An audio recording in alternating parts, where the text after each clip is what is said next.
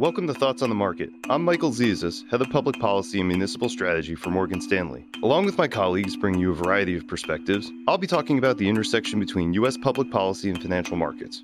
It's Wednesday, January 22nd at 9 a.m. Eastern.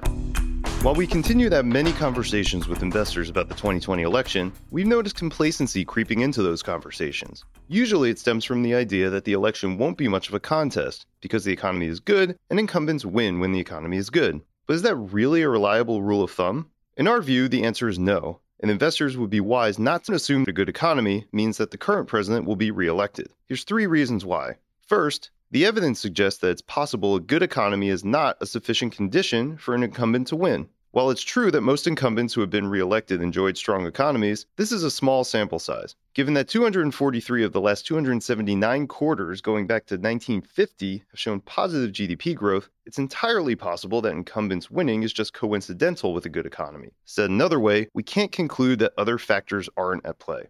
Second, incumbent presidents with good economies who have been reelected have generally also had net positive approval ratings for most of their tenure. Finally, it's also possible that the economy might matter less to voters than is commonly thought. According to Gallup, Americans naming the economy as their top concern is at a 20-year low. More are citing concerns about healthcare, immigration, and leadership. So bottom line for investors, don't assume the race for the White House is anything but a close one. And close races tend to yield more range-bound and volatile markets. So as the fortunes of one party or the other rise and fall, expect bellwether sectors to also be volatile, like healthcare, financials, and tech, potentially creating opportunities for investors later in the year. Thanks for listening. Tune in every Monday, Wednesday, and Friday for our latest thoughts on the market.